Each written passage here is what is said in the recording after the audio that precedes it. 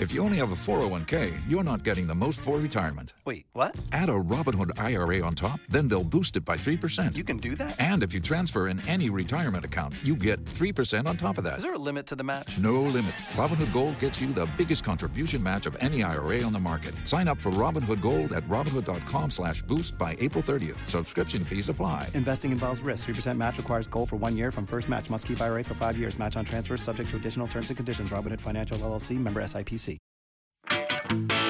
This is the Blue Moon Podcast.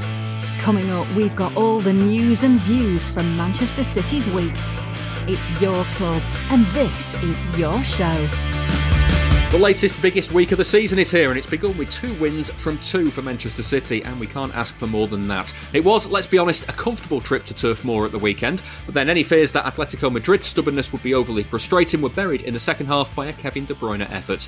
2 professional performances from Pep Guardiola's side, maybe for different reasons. But now it's crunch time. Liverpool are up next at the Etihad, and we might know a little more about how the title race will go by the end of Sunday's game. Win and City take a healthy 4-point lead. Lose, and they're suddenly having to play catch-up, while a draw probably piles on even more tension for all of us. On today's Blue Moon podcast, we'll be discussing all that, plus we'll take a look at some of City's previous nervy games at the Etihad, and we'll hear from a City fan and author whose new book detailing his life growing up supporting the club from afar is out now. I'm David Mooney, and I'm joined by City fan Chris Hickinbottom. Hello there. And Goal.com's City correspondent Jonathan Smith. Hello, good to be back. Welcome back, John. Let's start with you for these 2 games, because we were talking on last week's show about starting to feel a bit the nerves. And I said in the intro that it was 2 professional performances, maybe for different reasons. It's been a good week, hasn't it? Yeah, well, it's 2 victories. It's 1 game further on in the title race. Safely secured 3 points, a good performance. And an advantage in the Champions League. So yeah, I think it has to be good as a good week.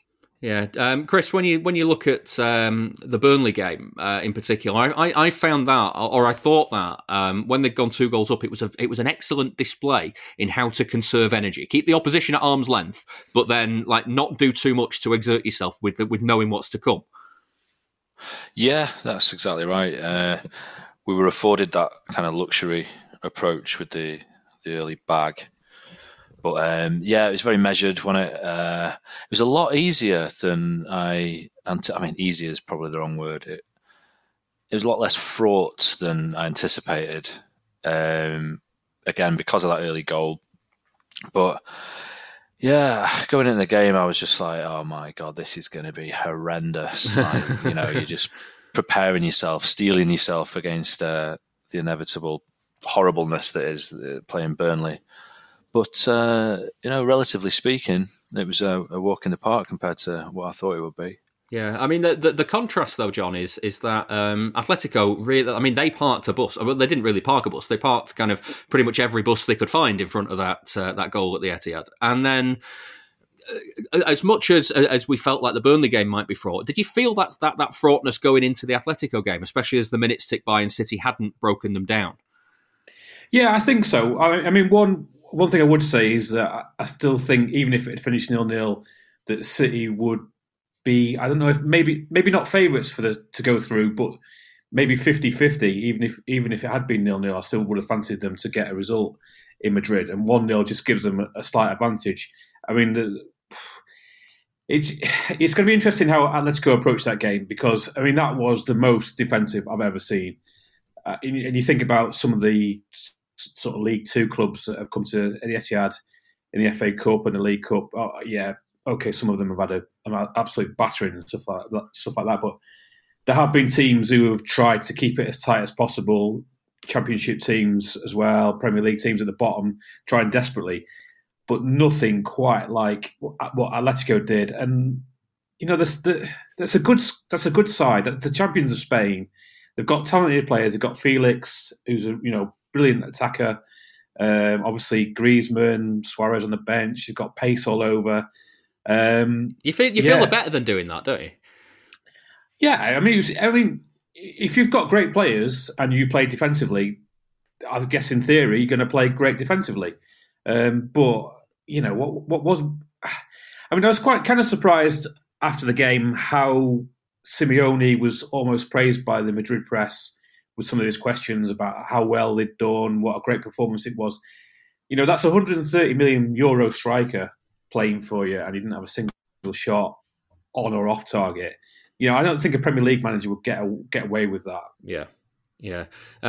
Still focusing on the Premier League, Chris. When you think about that Burnley game and how easy City took it in that second half, I did feel like there's extra gear. Maybe even in both performances, there was extra gears needed there if City really needed them, wasn't there? Yeah, and to an extent, you didn't want them to take the foot off because you're always aware at the back of your mind that goal difference might be a factor, and when you're in you've got such a grip on a game, in such control, it's like, well, punish them, get the goal tally up. It might be, pivotal at the end of the season, but obviously you've got to have one eye on the next game. As we've said, it's the business end of the season. It's the most important week again of the season. So yeah, credit where it's due. We did the job that had to be done.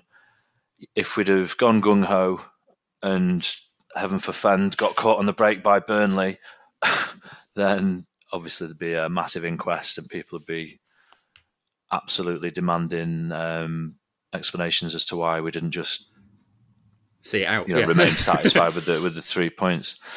And to be honest, with the if I may, the Atletico game, I kind of have a respect for the way Simeone did that.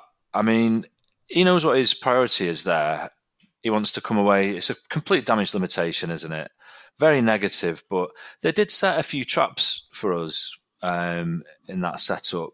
And it's credit to us that we didn't allow them, when the few occasions that they did steal the ball off us, we didn't allow them any sniffs in attack. I know they weren't set up for attack, but they were set up to break when they could. But we nullified that as well. It was that tight that the channel to Sterling, it seemed to me about 3/4 of the time, was actually blocked by the ref because he just didn't have anywhere else to go. He kept standing in that kind of inside left channel, and we were looking for Sterling. And it's like, ref, you're in the way again. I know it's tight, man, but stand somewhere else. The ref couldn't even find space, and he was like an extra defender for them. It was ridiculous. It's a great asset to have sometimes as the away side, isn't it? Well, yeah, 12 men. Yeah, it is. Yeah, they're like I likened them to Burnley with a tan. Atletico, they were that negative, but yeah, a begrudging respect from me. Yeah, let's have a listen to what Guardiola thought of the performance, because he was asked afterwards about the display in basically in the way that they had to break down two banks of Atletico's players. During 25-30 minutes, play 5-5, so it's so difficult to find spaces, which happened long years ago, will be now, will be in the future. But we were patient enough, except the first 5-10 minutes, the second half. We attack not the right rhythm. We would like to talk more about our rhythm, but the way we play is the way we played. But yeah, good result. We won the game. Yeah, won in Burnley, won today. Prepare next one. For a pledge of $2 a month, you can hear our weekly bonus show on a wide range of City topics. There's more details on patreon.com/Blue Moon Podcast. He seems quite chipper, I think, John. Yeah, he is very relaxed at the moment. And certainly after the Burnley game, when he came into the press conference after the match, he was absolutely sort of buzzing with it because, it was a game that City would expect to win, obviously, but I think it was a reflection of where the team are. You know, they get up for these games, and obviously coming off the back of that Palace game when they were a little bit anxious, they were right on it from the start, got the early goals, killed the game, controlled it. Like Chris was saying, I think City do deserve a lot of credit in terms of the way they played Burnley and Atletico. They just kept them so far away from goal that they haven't created a chance. When you look at the heat map from the game against Atletico Madrid, everything was played in the last 20 yards of the pitch almost. So that, there is a risk with so much wide open space to run into And it just, there was maybe a little glimpse of it at the first few minutes when there was a ball over the top where Nathan Ake was sprinting for a long way, but he got there, and that was kind of it. I was worried at that point. It was like, oh my God, he's faster than him. We're in for a torrid time here. His number was up. It looked like that might be the way that Atletico would try and find a weak spot in, but Ake has been superb in both games. I was going to say, Chris, it's been a big week for Ake, hasn't it? His stock must be rising at the minute. I think he's had a really difficult kind of start to his City career because he spent pretty much the whole of the first season injured, and then he's been in and out of the team since, and he's like not been able to put a run of the games together. Suddenly, he's been asked, can you do it on 2 games this week? And the answer is yes, he can. Yeah, he kind of cuts the figure of someone who is nervously trying to establish like a proper rhythm, which isn't at all easy or even possible if you're not playing that many games.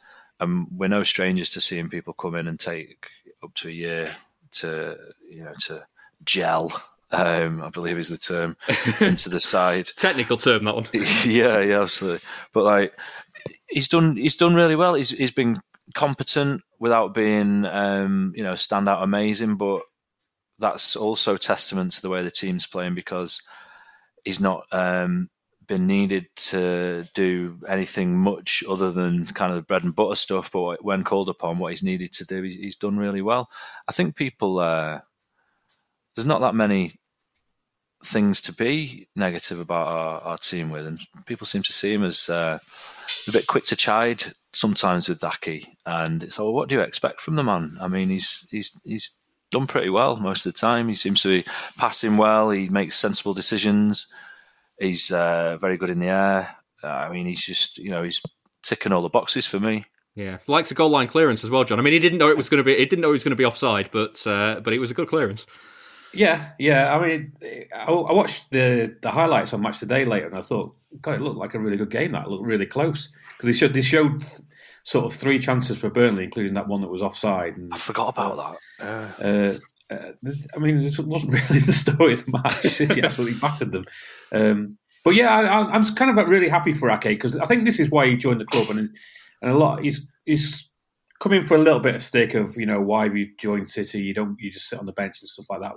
Well, this is it. These are the weeks where he's around to say, when the chance comes, I'm ready to play and I won't let you down. And I think he's been a little bit unfortunate when you go back to the summer he was signed. John Stones was nowhere, and he's gone from nowhere to being back to being. Well, he is the best England centre back going, and that's harmed Nathan Ake because alongside Diaz and Laporte, he's very much kind of the 4th choice. But this is his chance to come in for a run of big matches and to do so well, and it's great for him. Yeah, I mean it's a fair meritocracy, isn't it, that Pep runs, and you play well, then you can cement your place, and I think. There's a few examples of that. Another thing as well, sorry to cut in, my sister saw him in a restaurant with Kevin De Bruyne. Ake was with De Bruyne, not my sister. But people were asking to take photos, and Ake, when the people went over, the fans, to interrupt their meal for photos, he actually said, "What, me too?"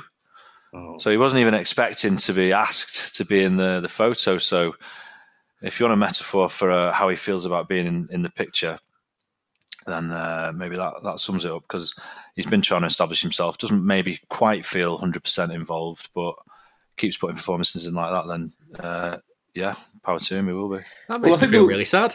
There was one at Barcelona, I think, where I can't remember who the player was, but a fan asked Messi to take the picture of the fan with this player. So, if it happens to Messi. It happens to the best, yeah. Guardiola was also asked after the game about the relationship between, the impact from Phil Foden from the bench. I want to talk about this because I want to talk about the kind of growing relationship between Foden and De Bruyne. This is what Guardiola said about bringing Foden on. His reception is always forward. His spaces in the first steps are massive. I have the composure to make an incredible assist to Kevin and do it. And after the 2 actions, the feel was brilliant. We knew it. in the beginning, with Gabriel and him especially, when we need, to change, when the game was a little bit flat, what happened, could change it when they were a little bit more tired. And Jack for the control the game, give continuity to the game, and they did it, and they were brilliant. This is the Blue Moon Podcast. Follow us on Twitter @Blue Moon Podcast. Yeah, there is a relationship blossoming, certainly between Foden and De Bruyne, isn't there, Chris? Yeah, you can see it. I mean, I don't know if it was ever kind of not there. They're two very supremely talented footballers. You'd expect them to, be able to work out each other's movement and playing together and stuff. But the way they combined with Phil coming off the bench against Atletico, it was, he had a point to prove, didn't he? You could see the way he was really on it, that he perhaps thought he should have started, but I think perhaps we might not have got that level of intensity from him if he'd have started the game. But some of the footwork he was showing, and like that outside of the left foot pass to De Bruyne, obviously the Megs for the goal, and where there was one. City didn't score from it, but there was one where he did that thing that I can't do, where drag and back across, little kind of like shimmy across, but he did it like 3 times in a row and beat defender after defender after defender, got to the byline and cut it back, but it didn't quite find. I think it was De Bruyne, and it was just like, oh, please score that, please score. Just that one, it. So yeah. I loved that. But yeah, he looked absolutely fantastic. And did you see the look on his face after the goal?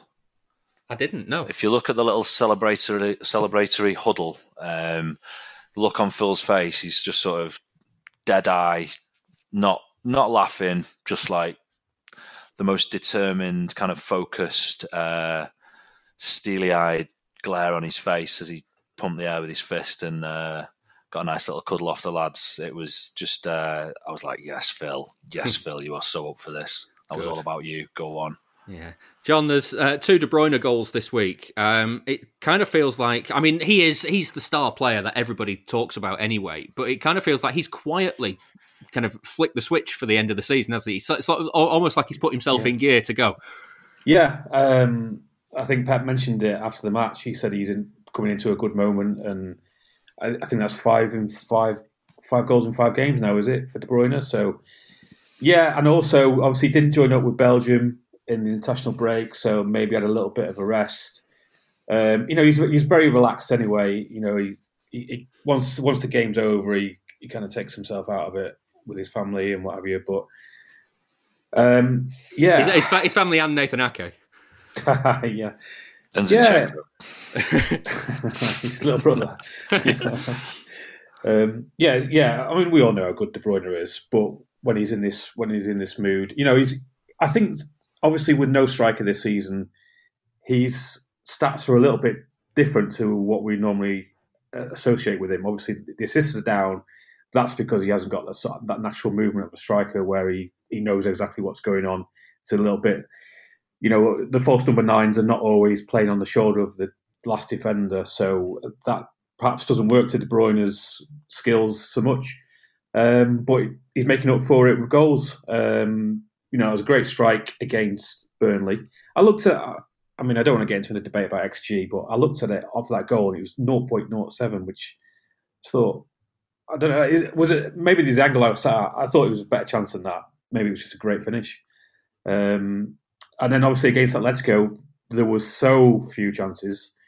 And when it came, he made no mistake. So that was brilliant.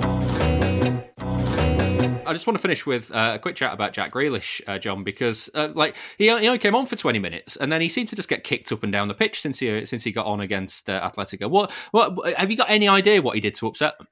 I don't think he did anything to upset them. I would guess, I don't know this, but I think that maybe Atletico have looked at Grealish and thought he's someone that can be wound up. We saw it earlier in the season at Southampton, that draw against Southampton when Romeo was pinching him throughout the game and just sort of irritating him, and it worked. He got a rise out of Grealish. He lost a little bit of his composure. I think we've seen it a couple of times for England as well. So I think they were just trying to wind him up. And yeah, I think Pep's message was, you got to deal with this stuff and get on with it. And he's a very fouled man, isn't he?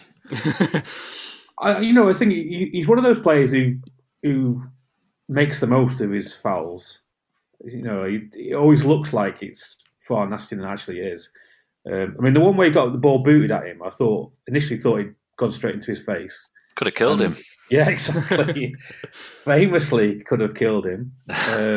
But he's just got to deal with it, hasn't he? This is Atletico. This is what they're going to do. They're going to try everything they can to upset you and put you off your game, and he's just got to get on with it. Yeah, Chris, what do you make of him this week? Because obviously he was in the thick of it with Atletico, but also I thought he had quite a good game against Burnley as well, and it's kind of gone like untalked about. Yeah, it's been untalked about, but when he's not doing enough in people's eyes, that's very much talked about. Again, it's like we have this complaints void, don't we, as City fans now that we're seeking to fill because we're so used to historically having so much to moan about. But he's doing really well. People wanted him to be more positive and influence games more. I think he's doing that gradually. Again, it comes down to players coming in and taking time to get into the stride. I think Pep is instrumental in kind of curbing some of the wilder instincts of players when they settle into the system and saying, concentrate on doing this and this and see how you go, and then we'll, I think that he's not receiving the ball, turning and trying to take people on time because he's been specifically told not to do that and just to keep the ball. It's a completely different scenario to Villa. But he's doing really well. I can't really fault him. I can't really fault him for getting annoyed that someone's kicked a ball in his face, because if you're in that situation, it happens. It's impossible not to react. But I do concede that you must be kind of expecting them to try and wind you up. They were flicking him in the hair, weren't they? And coming behind him, flicking his head and stuff. I don't know. Maybe it's the Gucci the deal. Contracts. Maybe they're all Dolce and Gabbana guys. Maybe there's just a rivalry there. Yeah, I'm certainly not going to lay into anyone for getting wound up like that, because anyone who's ever played with me on a football pitch knows it takes nothing to wind me up. So I'm not.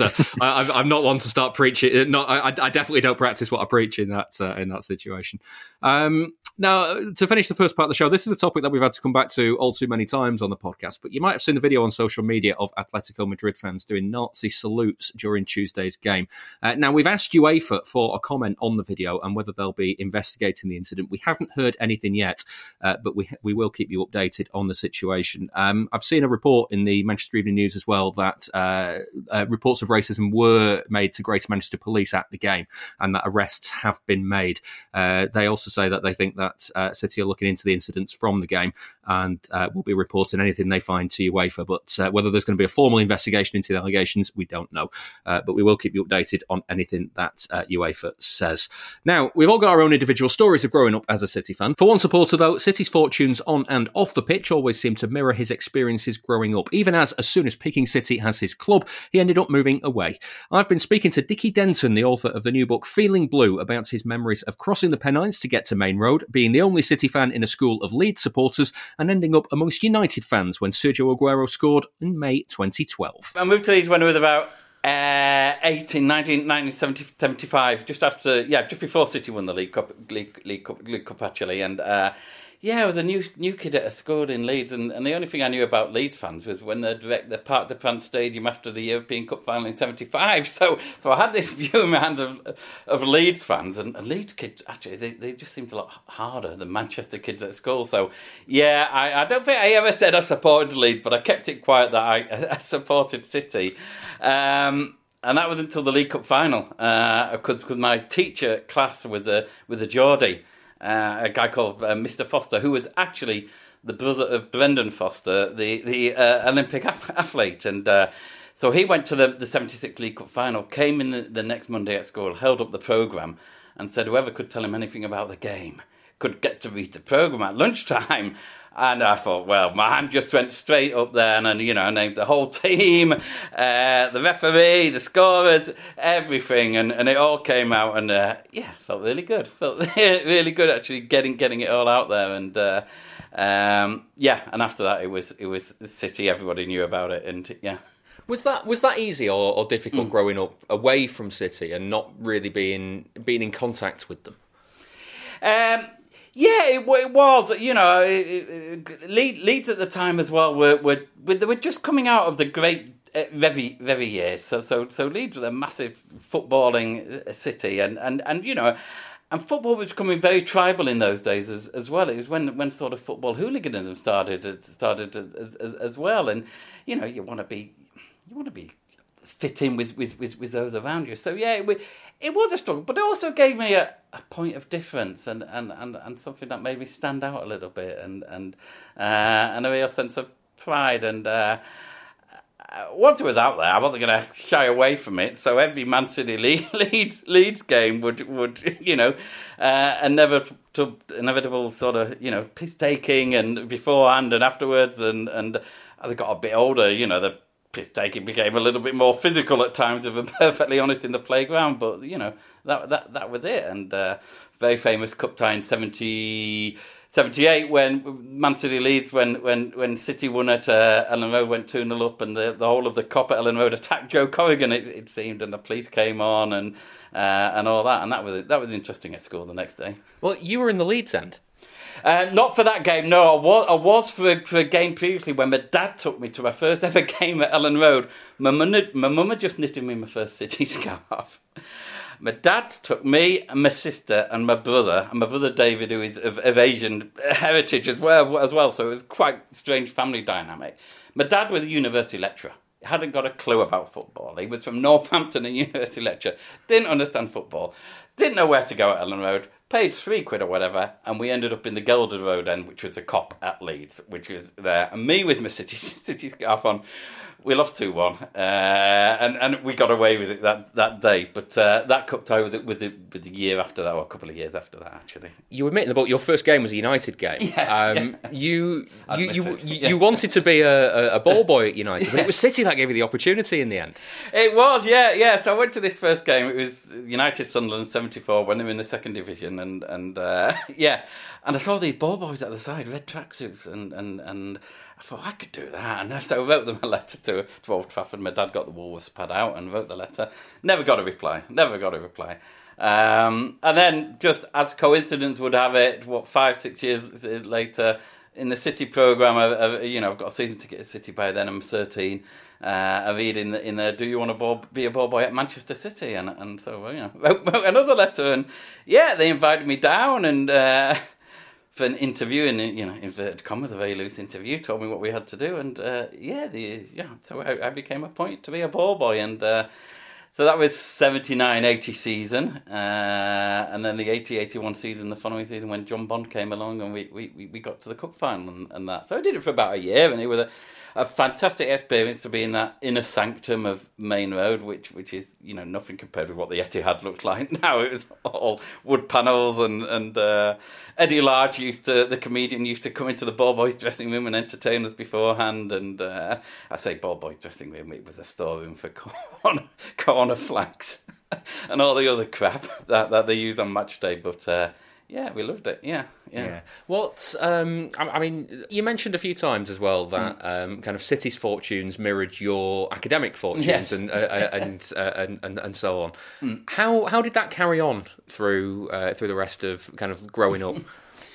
I mean, City's fortune up and down. My academic fortunes up and down. And I suppose every sort of career decision I took after that was sort of was guided by City. It was front of mind always. I moved down. I haven't lived in Manchester since I was 8. So every game's been almost like an away game to me. But I'd always choose the city that went to based on the football teams and where could I get to, and the jobs. I could do the other company car and can I get up to City. And 2000 opportunity came up to to go to the States as well, which made it a little bit different.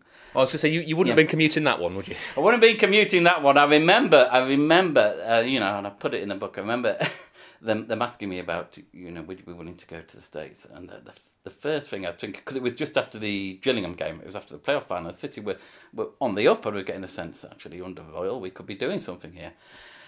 So before I started thinking about salary or security or healthcare or accommodation, I was going, what time's the kick-off in America, and will I be able to get back? And actually did a deal where the company flew me back for a couple of games. There's one big question here now, because where were you on the 13th of May 2012? Well, fast forward and 3 years in the States, back to the UK, then 2008 to...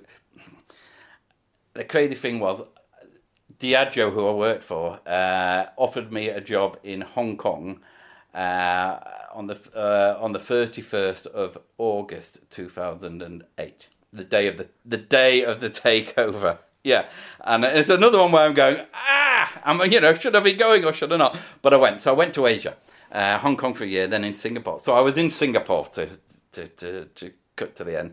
A place called Robertson Quay, which is mainly habited by sort of expats and Korean, which is a lot of open space and lots of bars, big screens, Tiger Towers, which were 2.5 litre jugs of Tiger beer, watching the football. And me and a mate, who as far as I knew at the time was Singapore's only other City fan, would meet there late at night, of course, because of time difference, 10 o'clock, 11 o'clock, 12 o'clock normally at night, sit there and watch City games. So yeah. But I mean, of course, there's a reputation for there being a lot of United fans in Asia. So if you're a City fan there with, late at night, a couple of minutes to go, United are winning the title. Yeah, it was United fans, Arsenal fans, Liverpool fans. A lot of people look at that day with great memories. I look at it with great memories, but I also look at it as, for most of that night, I was in a dark place. I real just thinking, what am I doing? What am I doing to myself? Surrounded by United fans, been following this team for so. Tonight was supposed to be payback night. It was supposed to be payback night, and there I'm going, this is just the worst ever. And as Zabaleta goes down, wins that last corner, I pull out a handful of Singapore dollar notes, give them to my mate next to me who's watching it with me, and say, "I'm off home, mate." Yeah. He says, "No, stay." Yeah. And then Dzeko scored. Yeah, and then Dzeko scored, and I just thought we're going to get one more chance. And yeah. So what was that moment like then? Because I mean, for a lot of your for all your life, you've been quite disconnected from City in that sense. You've been a long way away from the club. Yeah. So Aguero scores, and there's you and your mate and nobody else. What was that like? Well, funny enough, my mate Chris, who's next to me, the City fan. My mate Ryan is actually. There was a problem on the feed of the TV in Singapore, and it kept buffering. All through the second half. A bit like City's performance. In the book, I compare it to City's performance. It just kept stopping and starting. And my mate Ryan had gone to find another bar with a better feed. So he's gone and go, where's my mate Ryan? And so I'm just watching this, thinking one more chance. And then, funnily enough, as we scored, I get up and absolutely, and my friends are congratulating me as if I scored the winning goal, having not spoken to me for 20 minutes because they're not scared of how I'm going to react. It's like I've got a terminal illness. They didn't know what to say. And then other pockets of people come out there, and all the just those Liverpool fans and Arsenal fans suddenly start, and people are just coming in and congratulating me. And eventually, my mate Ryan comes back, and he has found a bar. He's gone running down to Singapore River, taken a duck, come back. We hug each other like I always say, like survivors of a shipwreck, united on a safe shore. And we just hug each other, and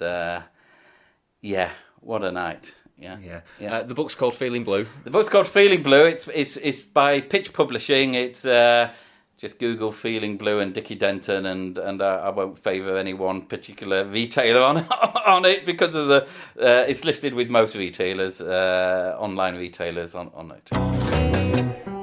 You see stats pop up all the time about clubs and players, and you want to know that exact thing about City. There's an answer. Statscity.co.uk. Want to find out all of the players who played alongside club legends like David Silva, Sergio Aguero or Vincent Kompany? Or maybe you'd like to know which team found it hardest to score past Joe Hart. You can find out City's record in every competition, at every stadium, and under every manager. Just go to statscity.co.uk and browse away. That's statscity.co.uk. This is the Blue Moon Podcast. That was author Dickie Denton speaking to me about his new book. It's now time to introduce Neil Atkinson from the Anfield Wrap. Hi, Neil. Hello there. Obviously, we are previewing the game with Liverpool this weekend and the second leg with Atletico Madrid next Wednesday. Neil, from a Liverpool point of view, from a City point of view about Liverpool, your form looks worryingly good at the moment. How are you playing? We're playing well. We're doing what needs to be done in games. I don't think, Liverpool aren't putting in some sort of 90-minute performances where they're taking sides to the absolute cleaners. They're managing themselves through games. They're looking after the ball when they need to. They're looking after their opponent when they need to. They're a different proposition to the side that City faced last October. I think that is fair to say. I think that there's a number of things different from then to now. I don't think it's as straightforward as one or two factors. I think that they're defending a little bit differently. I think it's worth sort of remembering in that game, Van Dijk had only been back 2 months. Now he's from a long-term injury. Now he's very much, a corner has been turned with him in general. I think a little bit in there. And I think that Liverpool, they are a different proposition, a better all-round proposition than the side back in last October. But I don't think that necessarily counts for a great deal in this game from the point of view of the fact that, listen, these, I think, are the two best teams in the world facing one another. And it's going to be a really, really sort of tight affair that'll be settled by one, maybe 2 goals if one side's on top and the other one manages to break away towards the end of the game. I'm going into this one like it's a genuine clash of the Titans. Yeah, John, from a City point of view, how much of a balancing act is this game with the Atletico second leg after the games that they've just had this week? Yeah, obviously Pep rested a couple of players away at Burnley. Bernardo wasn't involved. John Stones, coming back from international break with a slight niggle, was rested for that one. So, and Kyle Walker missed the game against Atletico through suspension. So you think, okay, those two haven't played in both those 2 big games. I think I would see it that Pep will go into these 2 as the biggest matches of the season so far, and I think we've seen in the past that if it's the FA Cup that has to take a bit of a second team or more of a rotation, that's the way it will go. So it's the way it was last season, wasn't it? Certainly, yeah.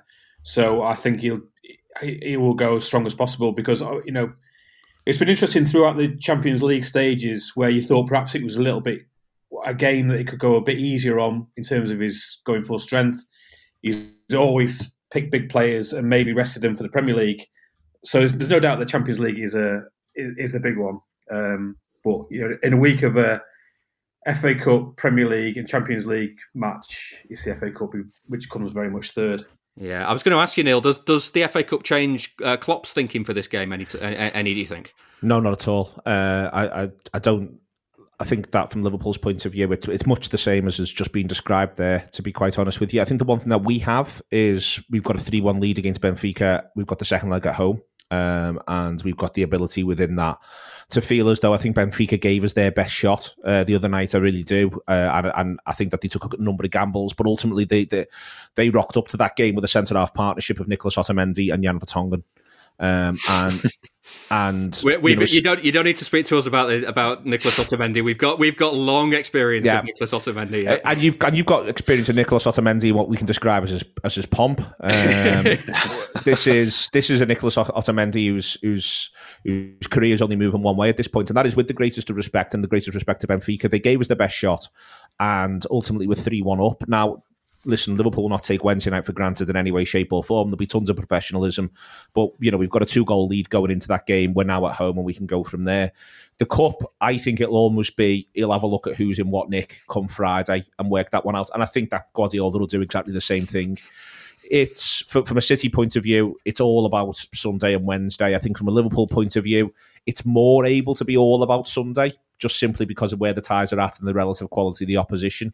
But for me, the Cup is a very, very, very distant third, to the point that if you offered me a horrible, undeserved 1-0 win at the Etihad on Sunday, and then next week in the Cup, you embarrass us 7-0 at Wembley with the world watching, I would take that right now, rather than than anything else. So I think that it'll be the same for all parties. The idea is it's all about the league game, and then from a Manchester City point of view, obviously Wednesday does at least have something on the horizon for City. Yeah, Chris, it feels like, when you take all the factors into account for this week, it feels like this is the most knife edge it's been for a long time. And what I mean by that is, City's lead in the table is 1 point. Liverpool have a slightly better goal difference. That doesn't really matter for much of this game because, whatever the result, goal difference isn't going to matter this week. But then City have got the game at home, which is a slight advantage there. But Liverpool have the slight advantage in the Champions League, as Neil was saying there, because their tie is slightly more advantageous in their favour. It feels like it's a real kind of, like, it could go one way or the other, this, couldn't it? It's precarious, isn't it? Just listening to the lads describe it there, and I'm getting these like vertiginous flutters of panic in my chest, just trying to weigh it up. And it really could be a massive swing towards either a really positive end or a doomsday scenario kind of end to the season. I mean, I can't really add. I can't give you a fresh hot take compared to how the lads have described the upcoming fixtures, because I can't really disagree with anything that they've said. Well, let me play you this. This is Guardiola speaking after the game against Atletico about how he thinks the second leg is going to go. This is what he said. I don't judge what they do or when they are going to do because I don't know. So it's not I don't care. Of course I care, but it's more the fact that, for the game, it was one game with 1-0, and after 1-0 was a little bit different. Okay, Lemar started to jump, all the players start to press a little bit higher, and they make a little bit more combination. And I guess high part of the game in Madrid will be more what happened in the last maybe 50-20 minutes after the goal than what happened before. This is the Blue Moon Podcast. Facebook.com/Blue Moon Podcast. So, Chris, would you be happier with Atletico setting up a little bit more open than they did at the start of the game with City's 1-0 lead? Is that like has that goal actually made this week slightly easier for City in knowing that Atletico can't sit back at their own place for 90 minutes and try and bore the game out? Yeah, I think so. I mean, just watching the home leg though, the way we set up against their kind of back 10, we kind of matched them. We had 5 across the front a lot of the time. Maybe it would have been, you at the time you're thinking, well, maybe we should just let them come out a little bit and then we can get in behind a bit more. But the goal does change it. They're going to have to come out. The only worry is the sort of wind-up factor that they've got. If we can keep our heads and be ultra professional about it, then we really should be winning that game. And if we're going in there 0-0, then I would feel a little bit more horrible about it. Yeah, Neil.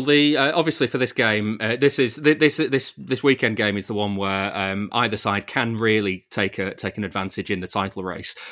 Who's available for you? Who's not available? Who do you want to see in the team? I think ultimately Liverpool are picking from certain options and certain positions for this one. So just be really clear, it'll be up front. It could be 3 from any of the 5. So Firmino, Jota, Mane, Salah and Diaz, I think, are all going to be in the shake-up. It'll be from any of those 5, 3 from any of those 5 to start. Is Jota the one at the moment? Because he seems the one in form. He's the one who's... So the Jota question and the Jota thing is Liverpool, in sort of a holistic way, I think, play football slightly less well when Jota is on the pitch but he is the one who's most likely to score. So scoring is the aim of the whole thing. Your goals help. But Liverpool, I think Jota's funny. Since he's come in first season was under pandemic and second season's now. But first season under pandemic, he had a bad injury, as a lot of Liverpool players did. And we weren't playing all that well. And now second season's now. And he's never really in the same way that other players have had the opportunity to do so. He's never really got to build up proper relationships within the team. So Mane interacts really, really well with Robertson and a couple of other players in there. The right-hand side with Salah, Henderson and Arnold all works really well. Jota's moved between left and central predominantly whilst he's played for us. So he's not really got, it's not clear who his mate is, if you sort of know what I mean. Whereas other players have got more relationships, they've been here longer, but also they've played in a more fluent Liverpool team for longer as well. So Jota's a bit of a funny one. So he is the one who, ultimately, if Liverpool, if one of our players is clean through with 5 to go, and it's a tied game at that point, I would most like it to be Diogo Jota. But the flip side is whether or not where the quality of football is whilst he plays. His pressing's really good, don't get me wrong. He's great out of possession. It's just little bits when he's in possession. So it'll be 3 from those 5. And then it'll be 3 from 4 in the middle of the park. Fabinho, Thiago, Henderson and Keita. I suspect Fabinho will definitely start. I'd be 90% on Thiago, and then it's a split between Henderson and Keita for the other position. Whichever one doesn't start will definitely come off the bench. And then at the back, it'll be Arnold right back, it'll be Robertson left back, it'll be Van Dijk, and I'd be... Konate plays well midweek, but I suspect Konate plays midweek to ensure that Matip starts this one. So there's question marks in attack. There's one question mark, I think, in midfield. Back 4 and goalkeeper to be, I should expect. And everyone is sort of broadly available. Keita has had a bit of an injury thing, but he plays 90 minutes against Benfica, which would suggest he won't start this. But it wouldn't surprise me if the manager in the end decides to go with Keita for an hour and then have the option of Henderson to do 90 minutes running in 30 to help see the game home, whatever condition it's in. Yeah. John, from a City side, how different do you think the teams will be for Liverpool on Sunday than Atletico on Wednesday? Yeah, I mean, it was interesting the game against Atletico that Foden didn't start. It felt like he was actually saw the way the game was going to go, saw that they're going to have to tie them out, and then had these options of fresh legs in Foden and Grealish. I'd expect Phil to start against Liverpool. It's going to be interesting how the second leg goes. I mean, I wouldn't be surprised if it's a similar sort of scenario where Atletico just defend and trying to keep it 0-0 for an hour. So I don't see. I think a bit like Neil was saying about Liverpool. I think he's going to look at who's in form and who's playing well and who's fit and who's 100% ready and pick the best out of them. Yeah. Chris, for Wednesday's Atletico game, how much of it do you think will be about who's still got energy in the legs? Because we've seen Liverpool games at the Etihad for a long time now be really, really high-paced, real energy-sapping performances from both teams. If Atletico are going to sit deep and kind of try and kill the game again, does it really matter if City go kind of like 110% for 90 minutes on Sunday? Well, it remains to be seen, really. I mean, you want form players, you want rhythm, don't you? You want people who are playing well to continue in that vein.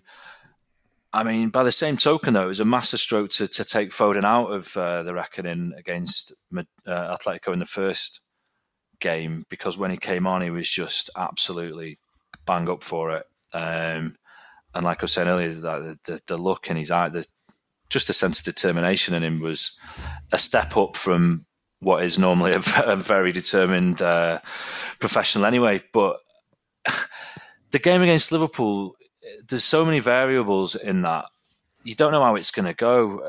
He's probably got a number of plans outlined for how he's going to proceed after the Liverpool game, because, it might be, it's been so billed, isn't it? It might just be a really drab 0-0.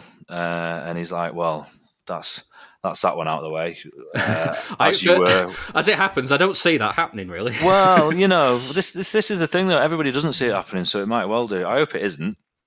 But I think he's going to be.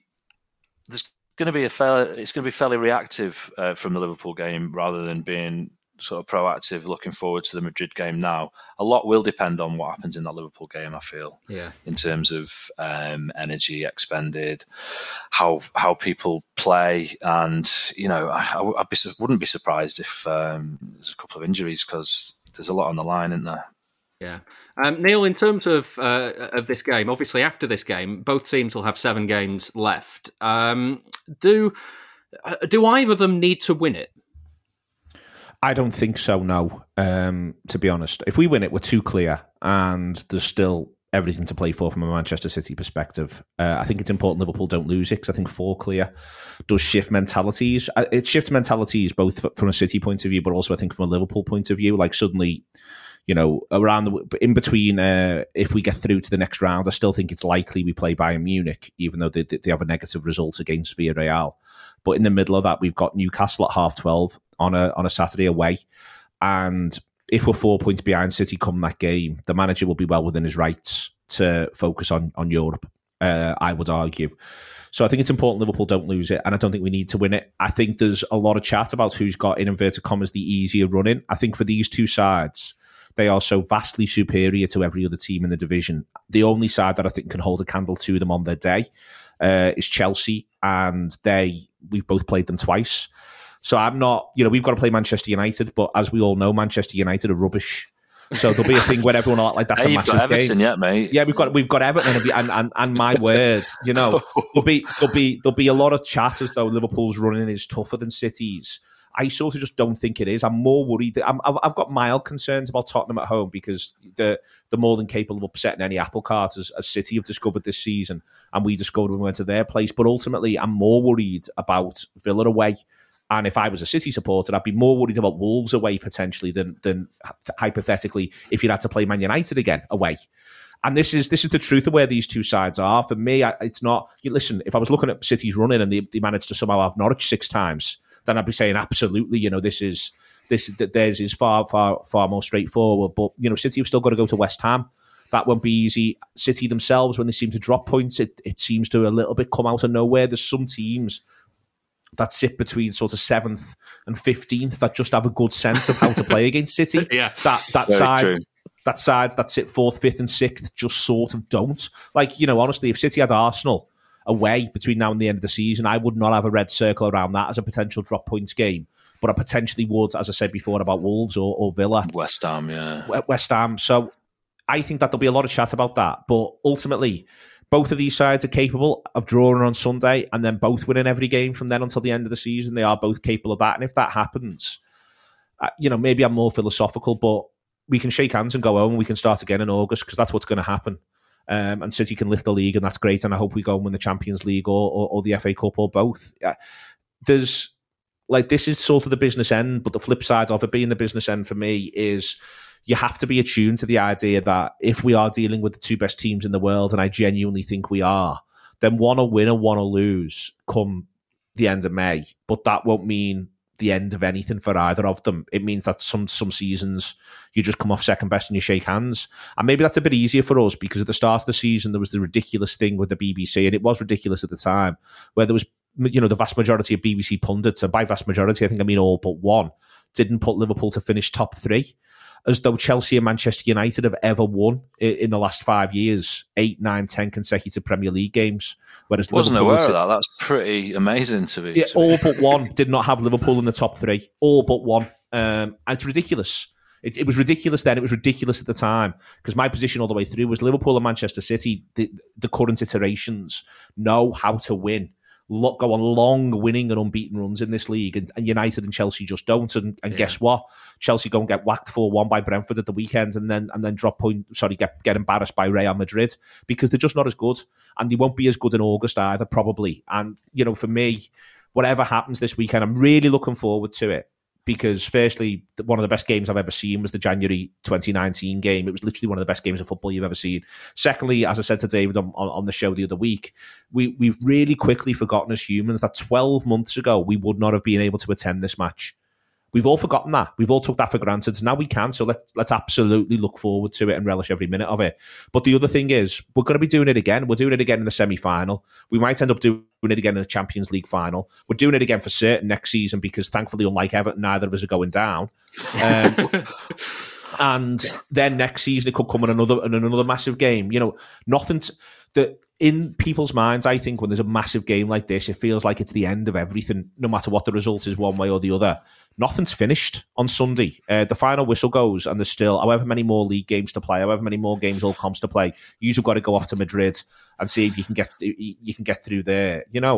That's why I'm thinking it's going to be a damp squib and like a 0-0. Everyone goes, I think there's a chance that I think if it was, I'd love to know what both managers do if it's 0-0 on 70, because it genuinely wouldn't surprise me if in the subtle way that sometimes happens in football matches, both managers sort of go, let's just get out of this now. Yeah. But I think there's a chance it becomes a bit of a runaway game, one way or another. And I think if that happens, I think that would just suit Liverpool a little bit more. But then I think it would suit the Etihad. The Etihad factor then comes into it as well if it does become a bit of a runaway game.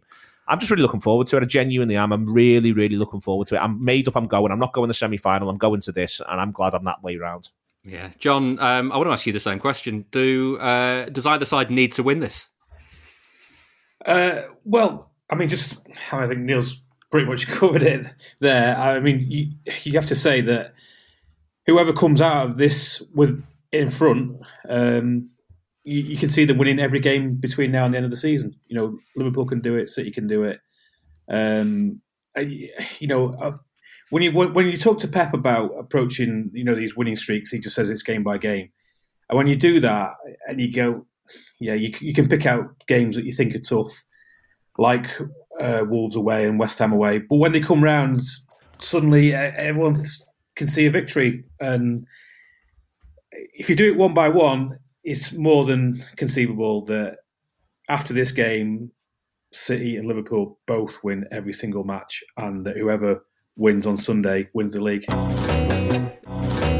At this point, Chris, would you be happy with a point? Or would you gamble it to try and get that points advantage? As much as I want to win it, I would probably, just by virtue of the fact that we're currently ahead, I would take a point, yeah. And I think Pep probably would as well. Neil, same question. Would you take a point right now? Just about yes. There's a lot of Liverpool supporters who wouldn't, and I completely understand why. But I think ultimately, that a good almost KPI for Liverpool for this season will be to be in everything until the last game. Each of the three remaining competitions, to be in everything until the last game would be great, i.e. the two finals and take this to the last weekend of the season, no matter which way it moves. Not a bad position to be in, that, is it? No, it's a and with one trophy already in. It's a fantastic position to be in. It really is, and I as I say, I wouldn't take that for granted. That said, I might feel differently as the game sort of unfolds, because I think if if Liverpool can sense some vulnerability in City, then I think it's important they go for it. I think it's important in every way they go for it and they find a way through. If we get to 45 and City look imperious and Liverpool look immovable, then I'd probably be back to where I am now, which is that 0-0 is, or 1-1 or whatever's absolutely fine. So I probably would just err on the side of taking a point, not least because I think there's something else, which is I ultimately think, whatever the Manchester City supporters think or feel, I ultimately think that somewhere for the Manchester City players and the Manchester City coach, if at some point a big decision's got to be made in terms of focus and legs between the two tournaments that they remain in, that they really want to win, they'll pick the European one because they've not won it. And that could just come into our favour in the context of City maybe dropping points in one game between now and the end of the season, whereas I don't think that's quite the same for Liverpool. I think we're just happy for either of the big two, and we'll play the hands that were dealt as we go. So there's a little bit of the psychology of that where, let's be clear about this, the Manchester City manager, who, I won't have a word said against. I think he's great. I think he's funny. And I think that people outside of the Manchester City bubble often don't get his jokes. Even the stuff like at Anfield, where there's the thing of him, claiming the second-hand ball and ends up sort of putting two fingers to God as he does it, which people laugh at. I think he knows the ridiculousness of that. I really do. I don't think he's that precious. I like him an awful lot. I think, though, he, on a personal level, will be absolutely desperate to win a Champions League with this group, and he'll know that this season's as good a chance as any. So I feel if we got out with a draw, I'd still be pretty confident that if we won every game, we would win the title. I think we wouldn't be able to. We'd have to win every game. Don't get me wrong. I think we'd have to win every game. But if we got out with a draw, I'd have confidence that if we won every game, we would lift the title at the end. And so that's as much of a reason why I'd be happy with a draw as anything else. Yeah, John, I'll complete the set because I would bite your hand off for a draw right now. What would you do?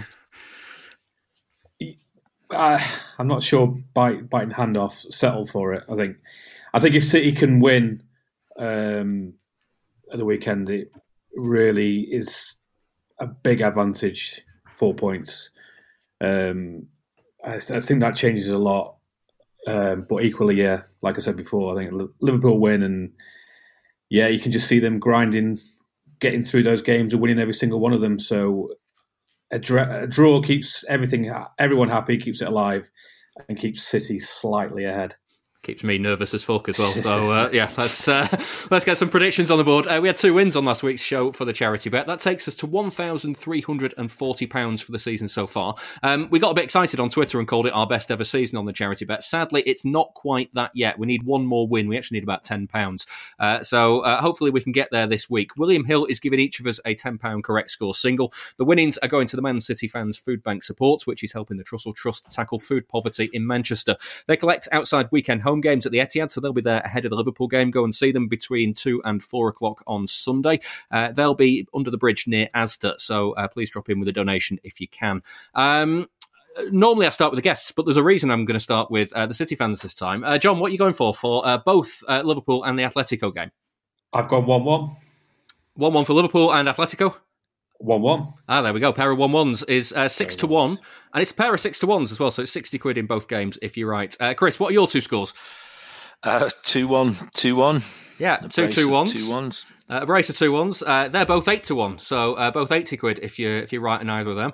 I've gone 1-0 for the Atletico tie, which is 13-2 and £65 if I'm right. Neil, your time to shine. What are you going for this one? I mean, I want to be quite clear here. David has ever so slightly set me up. He's encouraged me to back a Liverpool win, and then I thought, if Liverpool win, how do I imagine the game going? And I thought, all right, there's a universe where the following happens, which is that it's nip and tuck between the two sides. Liverpool end up getting their noses in front.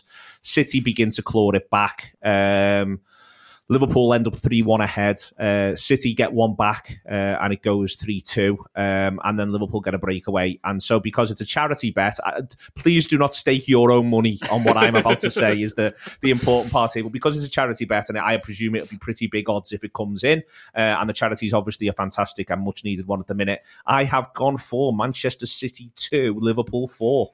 Well, you know what? Just the 4. Yeah, if we are going to lose the league, and this is the game that happens to it, I hope it happens this way, because it would be the biggest ever win we've had at 90-1 and £900 if you're right. There we are. That's the spirit. That is the spirit I'm going for in this. For your listeners, if it's what I would say to your listeners, if it's 3-2 on 92 minutes and you feel as though it's not happening from a City point of view, maybe will Liverpool to go and get the 4th then, and we can put 900 quid for the food banks. Yeah, who knows? Remember, you've got to be 18 or over to gamble. Prices can change, and for more on gambling responsibly, take a look at begambleaware.org. Neil, as ever, thank you very much. It's been good fun. It's always a pleasure. I'm not going to enjoy Sunday, so I'm not even going to bother with the pleasantries of pretending to say, enjoy it. Because all of your listeners ignore David and enjoy Sunday. Enjoy Sunday, because 12 months ago you wouldn't have been allowed to go. Now, this run of games is getting pretty tense. This week we've asked some of our regular guests on the podcast to remember games at the Etihad where they could feel the pressure inside the stands, and it's fallen to me to get biting my nails.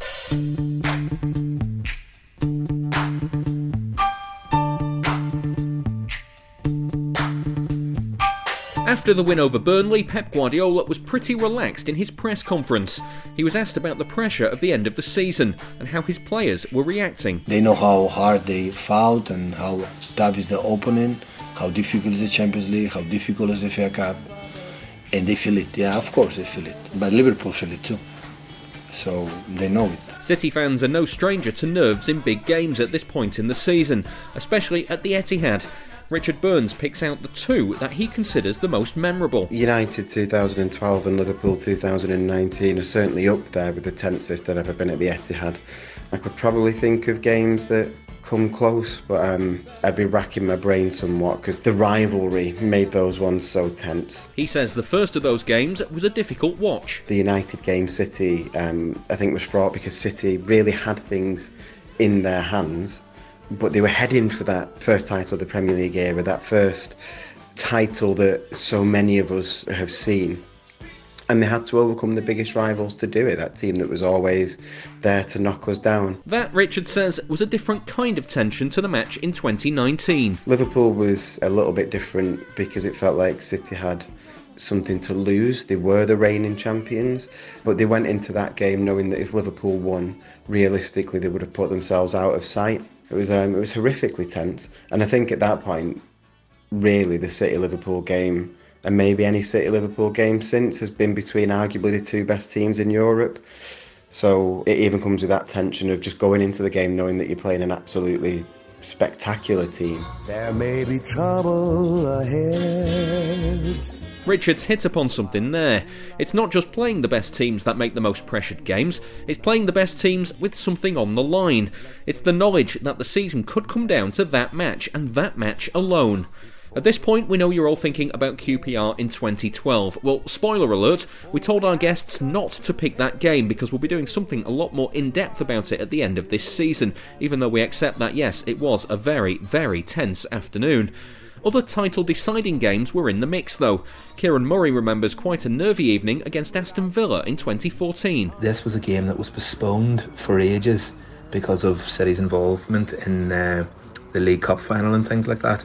So it kept getting put off, and the fact that it became the second last game of the season then just added the tension to it. Kieran says that game was worse because of the heavy rain that night, but when the breakthrough came from Edin Dzeko, everyone was able to relax a bit. So I missed the entirety of the first half because of traffic and the rain and stuff didn't help.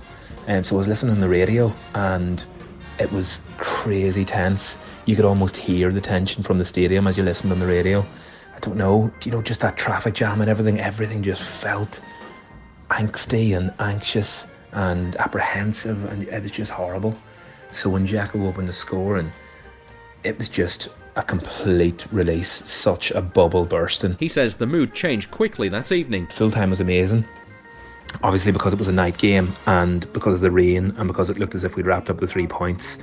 The stadium had kind of emptied out a little bit, but it was worth staying till full time.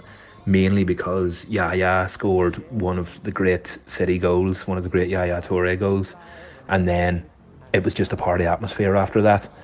All we needed after that game was a point against West Ham at home. I think City had only been top that season for like 11 days or something, and then all of a sudden here we were, penultimate game of the season. After 64 minutes of a 0-0 terrifying draw, suddenly winning 4-0. That release at full time in the penultimate game of the season was echoed some 5 years later.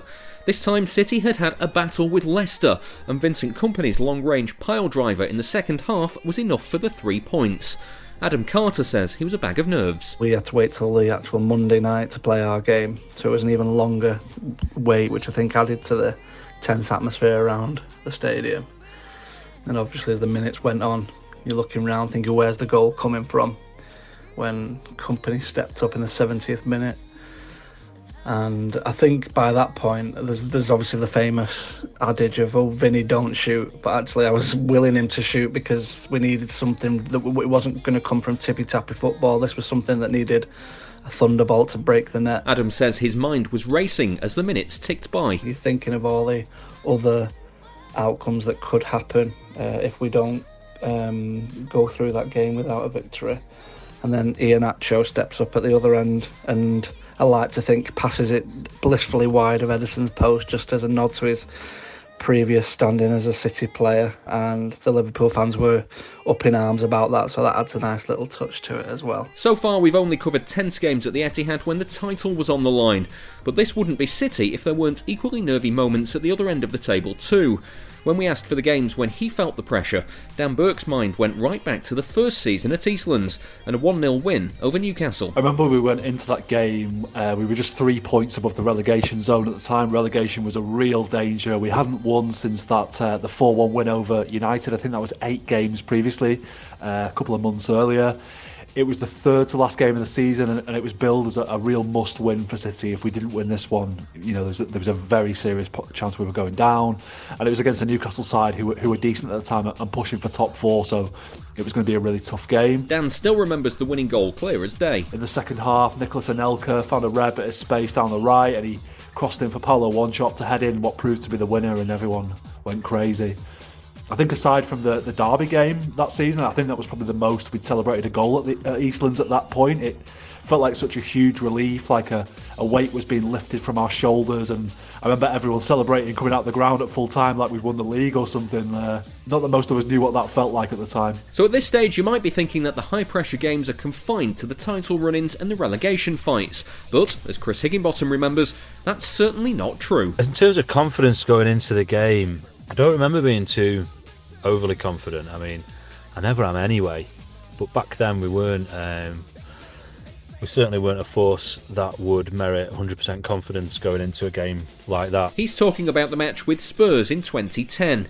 City lost 1-0 on a night that sent their opponents into the top 4 at their expense. The longer the game went on at 0-0, you do get those old familiar jitters starting to form, and I don't know, there's something about Spurs as well. The longer the game goes on, you are starting to think, oh, aye, this has got a horrible 1-0 written all over it. And when Crouch scored, yeah, you are thinking that was the inevitable. It was building towards it anyway.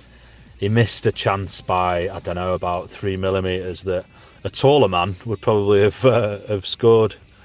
But he didn't get that one. Got a scruffy header later on. Chris says his experience of City in the 90s, though, had got him ready for the disappointment of losing that tense game. It was treading a familiar path through an all too familiar emotional wasteland, really. So although it was disappointing at the time, I think even then, when you were at the beginning of a journey, there was also bigger disappointments in the past, especially looking back over the Rose-Tinted Retrospectacles. Yeah, disappointed, but not overly gutted. What happens when you lose everything?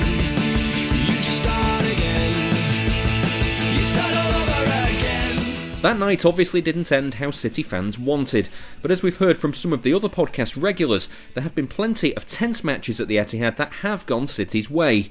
Richard Burns says the feeling after them is almost indescribable. The release of tension is maybe the greatest joy in victory as a football fan. It was just the most outrageous build up and build up and build up right up until the full-time whistle, and then just euphoric celebration. That's the word I'd use to describe it.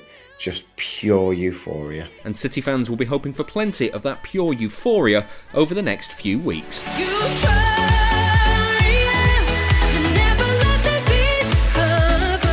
Hi, I'm David James, and you're listening to the Blue Moon Podcast. This is the Blue Moon Podcast. But don't worry, it'll be over soon. That was a look at some of the tensest Etihad games. Chris, you're obviously in that feature, talking about the Spurs game in 2010. Are there any other games that stand out for you as the tensest ones you've been at? That other Spurs game with the handball, Llorente goal and the disallowed.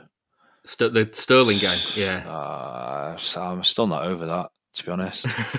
Honestly, it really, really still rankles. Can I have a moment? Yeah, well, I'll tell you what. I'll go to John then while you compose yourself. I'll go to John. Any tense moments for you, John? Yeah, as ever, I'm going to go way back. I'm going to go back to 2000 when the last home league game of the season against Birmingham City, needing to win to confirm promotion. Although obviously it was subsequently Was it Charlton or Ipswich who ballsed it up? I can't remember. Yeah, it was Charlton against Ipswich the next day. Charlton had already won the league, and Ipswich had to win at the Valley to do it. And it was at Charlton, wasn't it? Yeah. And they went there and won like 3-0 or something, just like really bossed it. And I was like, what, you had one job, Charlton. Yeah. Well, it was but that Birmingham City game, if I remember rightly, was a Friday night. It was, yeah. And I just felt ill and sick all day, completely, just an absolute bag of nerves. And by full time, I just didn't feel any sort of joy or happiness. I just had a massive headache. I just wanted to go home.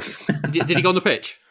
I didn't go on the pitch. I did. No. I was on the pitch a week later at Blackburn, but so you were on the pitch after Birmingham. Yeah, I can't really remember it. My mate Will reminded me of it because he picked it as one of his games that made me, which I think is next week actually. But he reminded me that we went on the pitch after that game, and I think he says he took a handful of penalty spots. Something. There's always some sort of strange looking person doing a sort of hoedown jig. Was that you? In this game? That probably wasn't me because I don't dance in public as it happens. Right. So yeah, Chris, are you composed? Are you back with us? Yeah, back in the room. Yeah. Any other tense games that you remember, or is that it just Spurs every time? You can't really have this conversation without mentioning the QPR game. Oh yeah. Well, I did say in the feature that we were discounting that because we are doing something a bit later on, but I didn't say that to you. So crack on. Yeah, well, I'm counting it. There it is, counted. I mean, that was unbelievable levels of just such a massive downer when you resigned to not doing it, and then obviously we all know what happened then, and yeah, pandemonium, joy.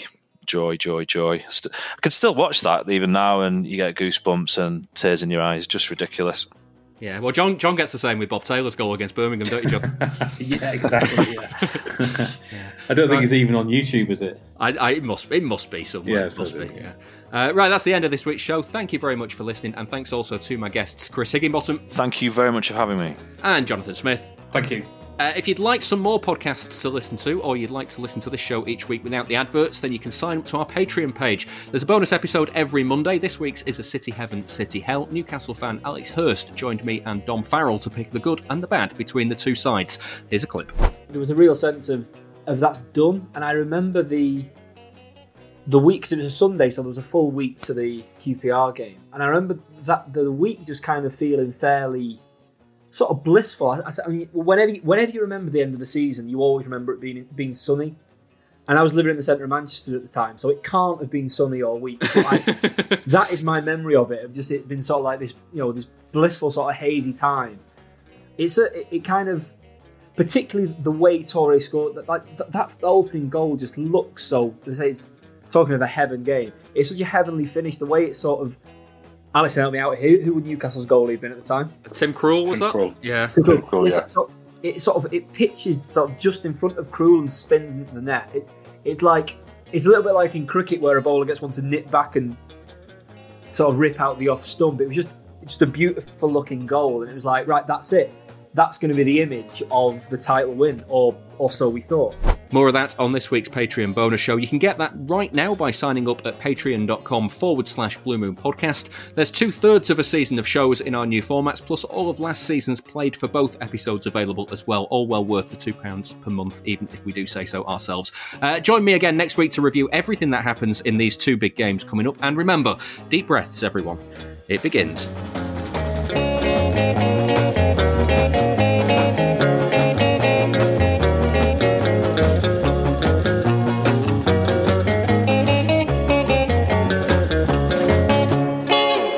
That was the Blue Moon Podcast. Please support the show. Patreon.com/Blue Moon Podcast.